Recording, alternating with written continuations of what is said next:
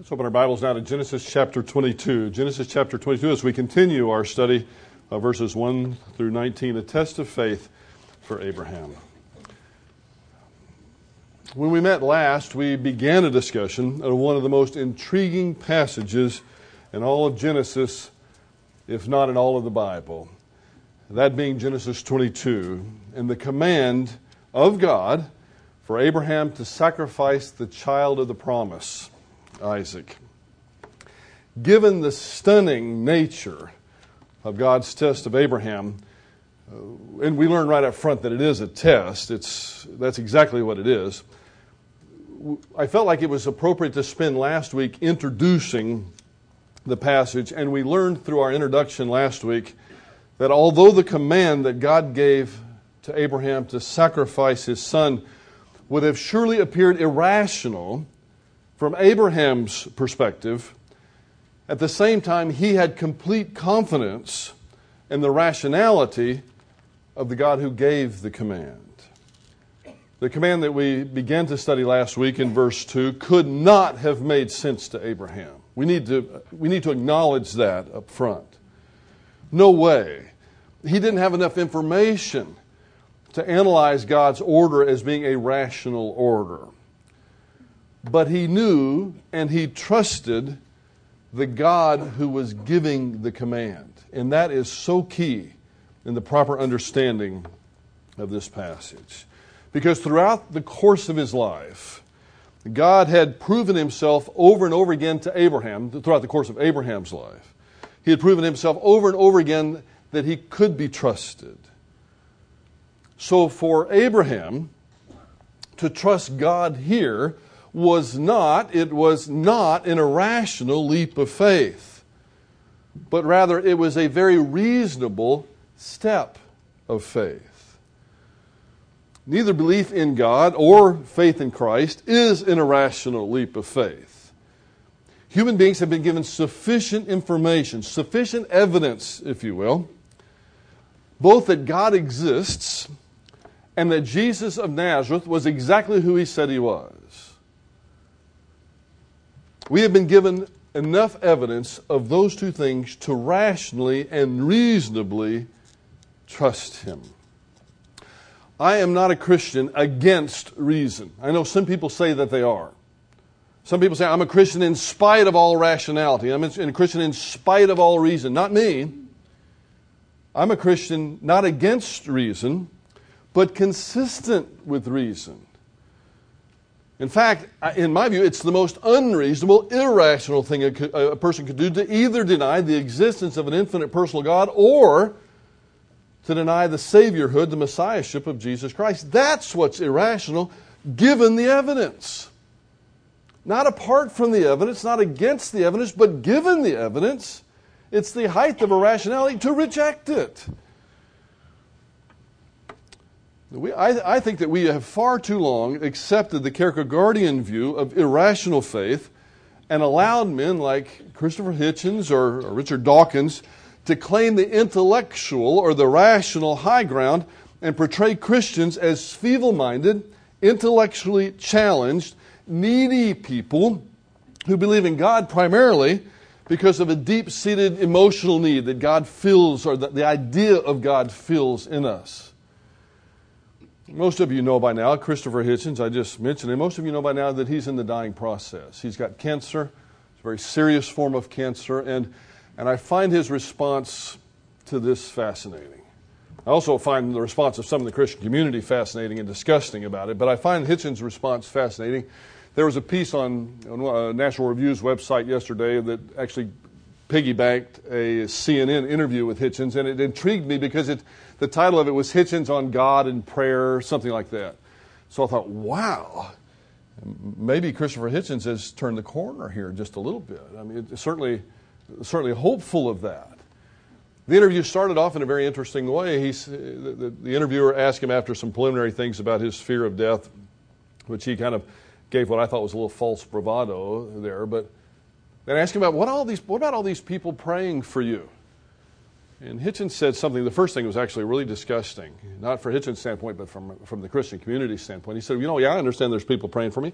These people praying out there, there are Christian websites that are asking people to pray that I would die a painful and horrible death. Now that's disgusting. That is not the love of Christ. Christopher Hitchens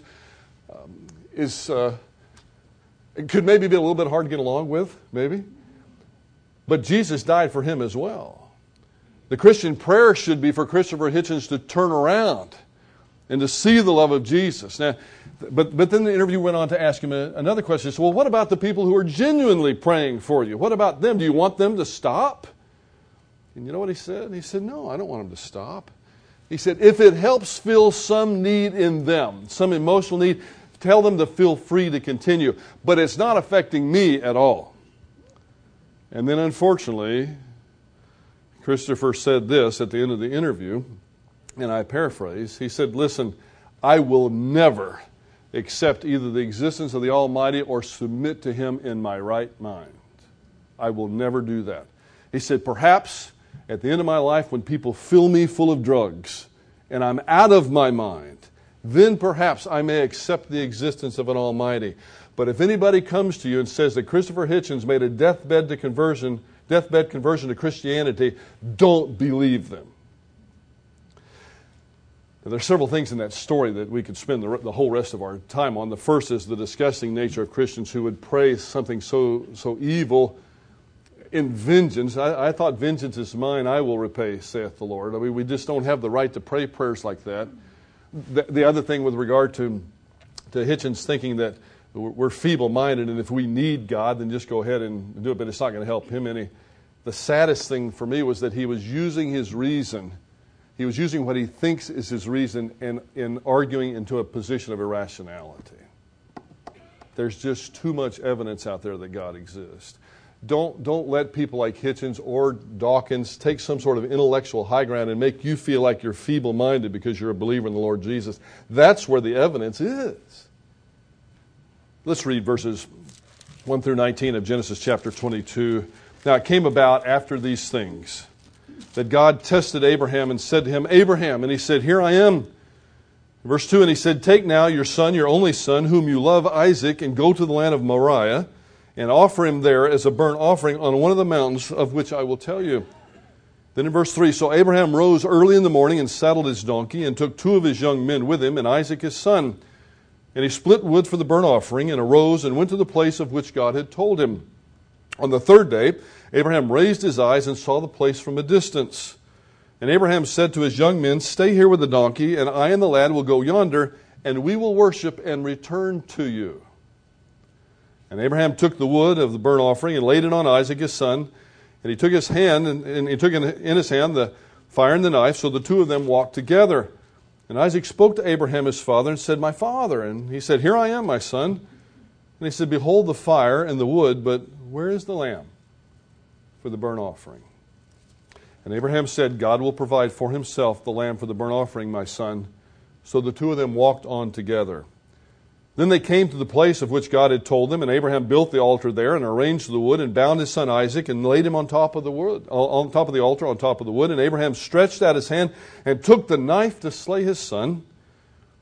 But the angel of the Lord called to him from heaven and said, Abraham, Abraham. And he said, here I am. And he said, do not stretch out your hand against the lad and do nothing to him, for now I know that you fear God, since you have not withheld your son, your only son, from me. Then Abraham raised his eyes and looked, and behold, behind him a ram caught in the thicket by his thorns. And Abraham went and took the ram and offered him up for a burnt offering in the place of his son. And Abraham called the name of that place, the Lord will provide. As it is said to this day, in the mount of the Lord it will be provided. Verse 15, then the angel of the Lord called to Abraham a second time from heaven and said, by myself I have sworn, declares the Lord, because you have done this thing and you have not withheld your son, your only son. Indeed, I will greatly bless you, and I will greatly multiply your seed as the stars of the heavens and as the sand which is on the seashore, and your seed shall possess the gate of their enemies. And in your seed all the nations of the earth shall be blessed, because you have obeyed my voice. Verse 19, so Abraham returned to his young men, and they arose and went together to Beersheba. And Abraham lived at Beersheba. This narrative is divided up rather nicely into three parts. The first part, verses 1 and 2, the presentation of the test to Abraham. Verses 3 through 10, Abraham's compliance with God's instructions. And then in verses 11 through 19, God's approval of Abraham's obedience. Now, this morning, we're going to focus the rest of our time together today just strictly on verses 1 and 2. The test itself, the presentation of the test to Abraham. And then hopefully next week we will cover the next two sections and put this together in a 3-unit narrative. But I want to spend just a bit of time this morning making sure that we understand the significance of this test. And it's a test for Abraham. And verses 1 and 2 make that clear. That although Isaac is certainly intimately involved, I hope we would all agree with that, this is primarily a test of Abraham's faith, not of Isaac's submission or Isaac's obedience. This is Abraham's test. And thankfully, right up front, we are told as the readers of this text that this is a test. I'm so thankful that God did this because we have information now that Abraham does not. Without this information, had we just had to read this narrative as though we were in Abraham's shoes, we would probably be shocked out of our socks and wonder if perhaps God has lost his marbles and somehow is desiring child sacrifice. But graciously, and I'm so grateful for it, graciously, God removes that issue right away so there can be no misunderstanding. No misunderstanding at all. God hates human sacrifice, as many Old Testament passages assert, including Leviticus 18:21, that says, neither shall, these are the Israelites, neither shall any of you give your offspring to offer them to Molech, nor shall you profane the name of the Lord your God. Molech was the god of the Amorites. Israel's children, Israel may throw their children into the fire, but this is something that was abhorrent to Israel. It was certainly not required by him. In fact, quite the opposite. Israel's neighbors did that. But Israel was never to do that. And if they did do that, it was punishable by death. God does not desire child sacrifice. In Leviticus 20 verse 2, you shall say to the sons of Israel, any man from the sons of Israel, or from the aliens sojourning in Israel, who gives any of his offspring to Molech, shall surely be put to death. The people shall stone him with stones. So this passage in no way whatsoever indicates that God desires child sacrifice. So now that we have that out of the way, and I'm so glad that we do, I'm so glad God let us know right up front that this is a test so we wouldn't have to wonder. But now we look at verse 1 of chapter 22. Now it came to pass after these things. Some time has elapsed between the end of chapter 21 and the beginning of chapter 22. A lot of work has been done to try to figure out, to deduce from the test exactly how much time. The best guess by the best scholars is that it's been approximately 10 years from the end of chapter 21 to the beginning of chapter 22. So Isaac is old enough to carry the wood, a fairly heavy amount of wood, up Mount Moriah, which is the modern-day Temple Mount. It's where Solomon built his temple later. By the way, it's interesting. Solomon built the temple on the place where Isaac was to be sacrificed. But on the Mount of Olives, he also built altars and shrines to Molech. Solomon was one of these guys that when he was good, and when he was bad, he was really, really bad. But Isaac must have been old enough to carry this wood. Most Old Testament scholars believe that it had been about 10 years from the time that this last chapter ends. And in the last chapter, Isaac had been weaned. In that time, they weaned children at about 3 years old, a little later than what we do now. And so it's assumed that Isaac is somewhere 13, 14, maybe even 15 years old by the time chapter 22 begins. God is testing Abraham here. Now, it came about after these things that God tested Abraham. He's testing him. God does not tempt anyone to sin. You recall our study of James chapter 1. We finished it not all that long ago. In that chapter, James made it clear that God doesn't tempt anyone to sin. He tests our faith, but He doesn't tempt us to sin. In the Scriptures, there are really only three sources of temptation to sin that are outlined. The first being our flesh, this body of corruption. Some would call it the old sin nature. That's a source of temptation to sin. Probably the biggest source of temptation to sin that we have. Constantly, our old sin nature is throwing signals up to do things that we ought not to do. You see that in television commercials sometimes. Marketers have used that in advertising where they've got the one little person in white sitting on one shoulder and the one in red sitting on the other shoulder, and hopefully the one in white wins out. It's a little bit more complicated than that, but our flesh does send up signals of temptation to us and will send those signals up until the day we die. Ephesians chapter 4 lets us know specifically that the flesh is this sinful trend that we have. This old man is being corrupted. It's not that it's been corrupted, it's being corrupted. It's an ongoing process, and it'll happen until the day we die. First source of temptation. The second source of temptation is Satan. The Bible says that Satan tempts us, that Satan tempts the believer. Satan is not omnipresent, though, can only be in one place at one time, so it's doubtful, although it's possible, that Satan himself has tempted maybe one of us personally. It's possible, but since he can only be in one place at one time, he also has a system. He has a dominion over which he rules, Satan's system, or the cosmos. And so he either tempts us himself, or he tempts us through his emissaries, or through his system. Now, those are the three sources of temptation. Our flesh, Satan, and Satan's system. God's not on that list. God is not on the biblical list of those who tempt. But God does test. And all of us have been tested by God. Our faith is tested by God, and that's a good thing. It indicates we have enough faith to be tested. If you've gone years and years and years and years and years and years and years of your life, and you can't point to any period of your life where your faith has ever been tested, then maybe you need to sit down in your room and determine whether you have any faith to be tested. I'm not out there looking for trouble, but if you're a growing believer, sometimes things are going to come into our periphery that will test us. This is a test. After these things, God tested Abraham and said to him, Abraham. And he said, here am I. Here I am. If this wasn't such a serious narrative, we would almost chuckle at the way that God calls Abraham and Abraham answers him in these key moments, but it's a very, very serious narrative. I don't think Abraham would have thought it funny at all. And he said, take now your son. Listen to how Isaac is described. And while you're listening, see if this description doesn't also maybe at least partially fit someone else that you know. Listen carefully.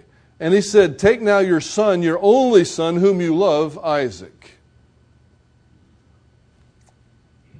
I don't know about you, but didn't God do that once himself?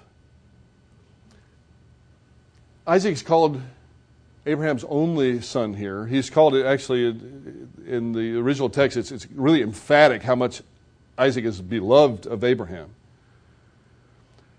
For God so loved the world that he gave his only begotten son. The parallels are so striking. It's hard to miss those. You see, Abraham is being asked in this test to give up that which is dearest to him. Hold that thought and let me fast forward 2,000 years into history from Abraham's time. God gave up that which was dearest to him to purchase our salvation. He didn't call upon some unnamed, unknown angel from some remote part of the universe that had no family, that no one would miss. No family, no friends. We're not going to miss that one. And say, you go to the cross and pay for the sins of these human beings who, by the way, right now are my enemies. You go pay for them. No, it was his beloved son. It was his only begotten son. Very similar terminology. That paid the price for our salvation. The asking price in this test of Abraham is everything Abraham had. I know he loved Sarah, and I know he loved Ishmael, and I know he loved his servants, but apparently, according to the way this text is written, apparently Isaac occupied a supreme position of love in Abraham's life. This is no easy task. This is that which Abraham considered the single most important thing in his life. No disrespect to Sarah or anyone else. But he's asking Abraham to give up something very special. Now, he's called Abraham's only son. We already know from the text that he's got another son, right? I mean, the previous chapter talks about Ishmael. The previous chapter has talked about Ishmael. We've been introduced to him. And also, if you've read ahead, you know that after the death of Sarah, which comes up soon, then Abraham has 6 sons by Keturah. So even if we just look at that as future, what in the world is God doing when he says, take now your son, your beloved son, your only son, and sacrifice him? Well, the term only there is very much like monogenes in the New Testament. It means uniquely born. It's the unique son. You see, Isaac is the son of the promise. Isaac is the son for which Abraham had waited 25 years. And he loved him dearly. Oh, I love my children dearly, just like you love yours dearly. I can't imagine God coming and saying, I want you to sacrifice one. The closest thing I can think to that is when a nation comes and says, I want you to give us your son or your daughter so that they may give their life for this nation in a military conflict of some sort. Maybe that comes close, and I know some of you have children in the military that are on the front lines right now. Boy, I really, truly feel for you and pray for you. We pray for your kids every Wednesday night, and more often than that. But Abraham is being asked to give up that which is most dear to him. Take now your son, your only son, who you love. And in case Abraham didn't know, but he knows this is probably for our benefit, Isaac. He's not talking about Ishmael here. Take Isaac, whom you love, Isaac, to go to the land of Moriah and offer him there as a burnt offering on one of the mountains of which I will tell you. So Isaac is not the only son in the sense of numerically. He's the unique son. He's the son of the promise. He's the beloved son. So really there seem to be 3 aspects to this test. The first is take your son. The second, go to the land of Moriah. And then finally offer him there as a sacrifice. What went through Abraham's mind that night, we don't know. We're going to see in the next verse. He obeys immediately though. But that's for next week. But what went through his mind that night, we don't know. But I know if it was me, I'm sure I would have been on my bed tossing and turning all night. I know I would not have slept a wink. I know that. Because I've had far less tests in terms of degree of intensity, and I haven't slept a wink. So I know I wouldn't have slept a wink here. But I probably would have been thinking something like, oh, Lord, why Isaac? He's the child of the promise. He's the most important thing on this planet to me. Why him? You see, that's the test. That's the test. Had it been something else, the test would not have reached that degree of magnitude. That's the test. Was Abraham willing to give up that which was most important to him in this life if God said to do it? That which was most precious to him. That's the test. Who did he love more? The God who gave him Isaac or Isaac that was given? And again, we've already learned, we know right up front that this is not a test of child sacrifice. We know right up front that God's not going to go through with this. And again, I'm very, very grateful that we know that up front. But Abraham didn't. That's the test. And as difficult as it is, my friends, my beloved, as difficult as it is, we all need to remember that everything that we possess currently came from God and belongs to God. Everything and everyone. That includes my home. That includes the money that's in my pocket. That includes my children. That includes my spouse. That includes my health. That includes my life.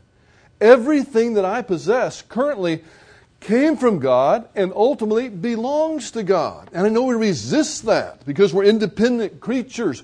But let me tell you, that resistance is coming from the flesh, it's coming from the old sin nature, not the Holy Spirit. That's one of the hardest things in life, to realize divine ownership of everything. Everything.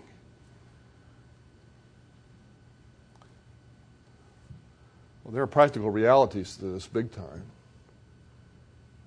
I've heard people both speak to me personally in my office, on the phone. I've heard people interviewed on the radio and on television that would say something like this. A mother or a father would be speaking with tears in their eyes, but anger in their mouth and on their lips, and they say, God took my beloved son from me. He took my child from me. How could He do that? I thought He loved me. How could He allow my child to have suffered and died in that way? And then they become angry at God. Now, I'm well aware that at least 3 families in this room have, at least maybe more, have suffered this. So please, please, please do not consider me insensitive right now. But God didn't take your child from you. He took His own beloved child home to be with Him. That's ultimately, at the end of the day, that child belongs to God. Now, it doesn't mean that that child is not beloved of you. It doesn't mean that that child might not have been the most important thing in your life. But at the end of the day, that's God's child. And if He desires to take that child to be at home with Him, then it is not a rational thing to do to become angry with Him over it. And again, please do not consider me insensitive. I don't mean this in an insensitive way at all, because I love you and I know the pain. I can only imagine, rather, the pain that you've suffered. But it's God's child. He took His child home. Now, that's not to minimize your suffering or anyone's suffering. Please don't ever do that at the funeral of a child. So, well, that was his child. You shouldn't be crying. Of course that's legitimate. But we need to get our priorities right. Let me move on to something that maybe that we can handle a little bit better. Our money.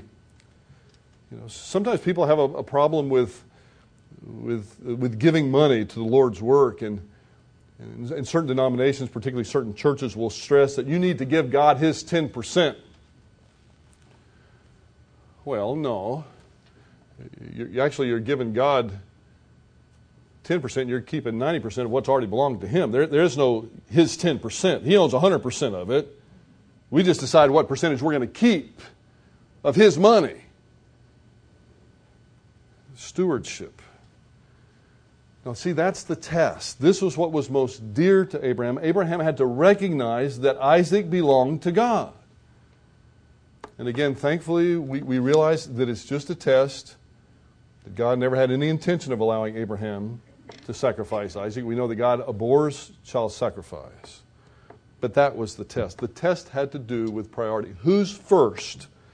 Is your spouse first? Now, I know you love her or you love him, and I hope you do. And I hope you love them dearly and deeply. But I hope you recognize God is the priority in life. Because if you do, then your relationship with your spouse is going to be aces. The relationship you have with your kids is going to be phenomenal. Corey Timbone told Chuck Swindoll one time that Chuck said, you need to hold on loosely to these kids. You're holding on too tightly. Hold on loosely, because they belong to God. He owns everything. So Abraham recognized that what was dearest to him actually belonged to the Almighty. I think there's a reason why the text is so descriptive of Abraham's love for Isaac. It lets us know that. This is not a nobody to him. It's not a throwaway. It's important stuff. It's no small thing. He loved his son and he loved him dearly, but he willingly submitted to the truth that his beloved son ultimately belonged to God. In the sense of ownership, belonged to God. When we face the test of life that come our way, it would be helpful to remember this.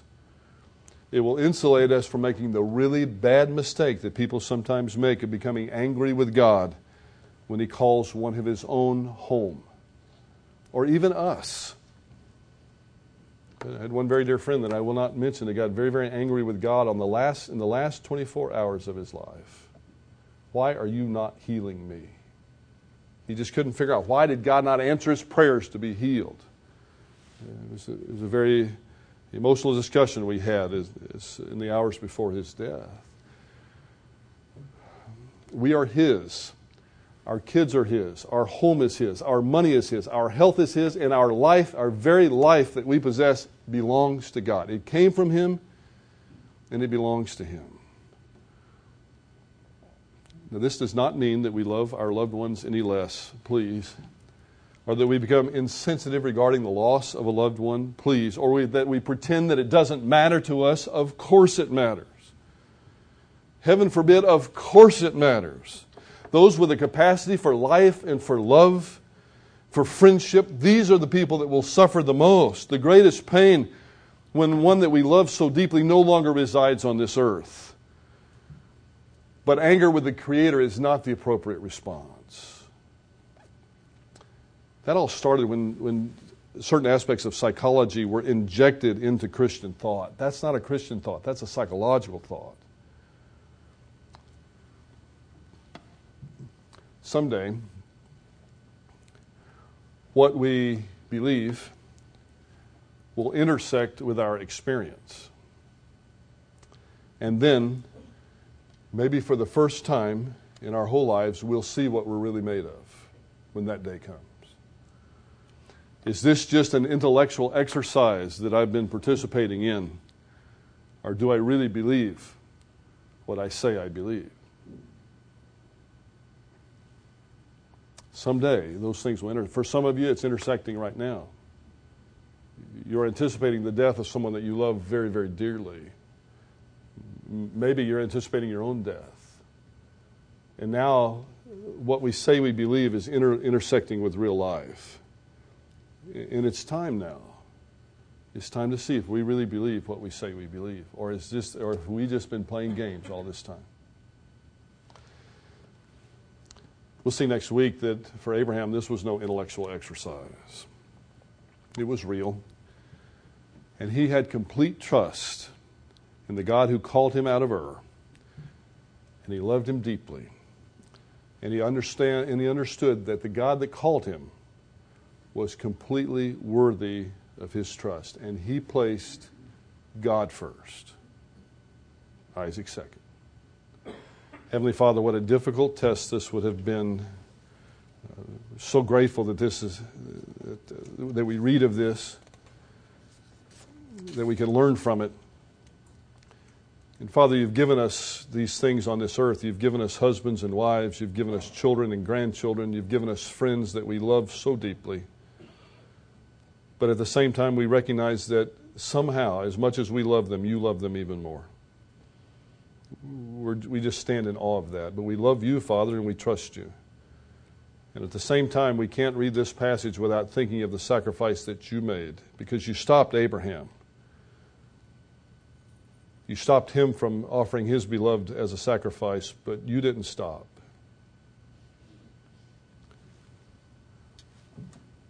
There are not words to express our gratitude for what you have done for us. We just say that we thank you in Jesus' name. Amen.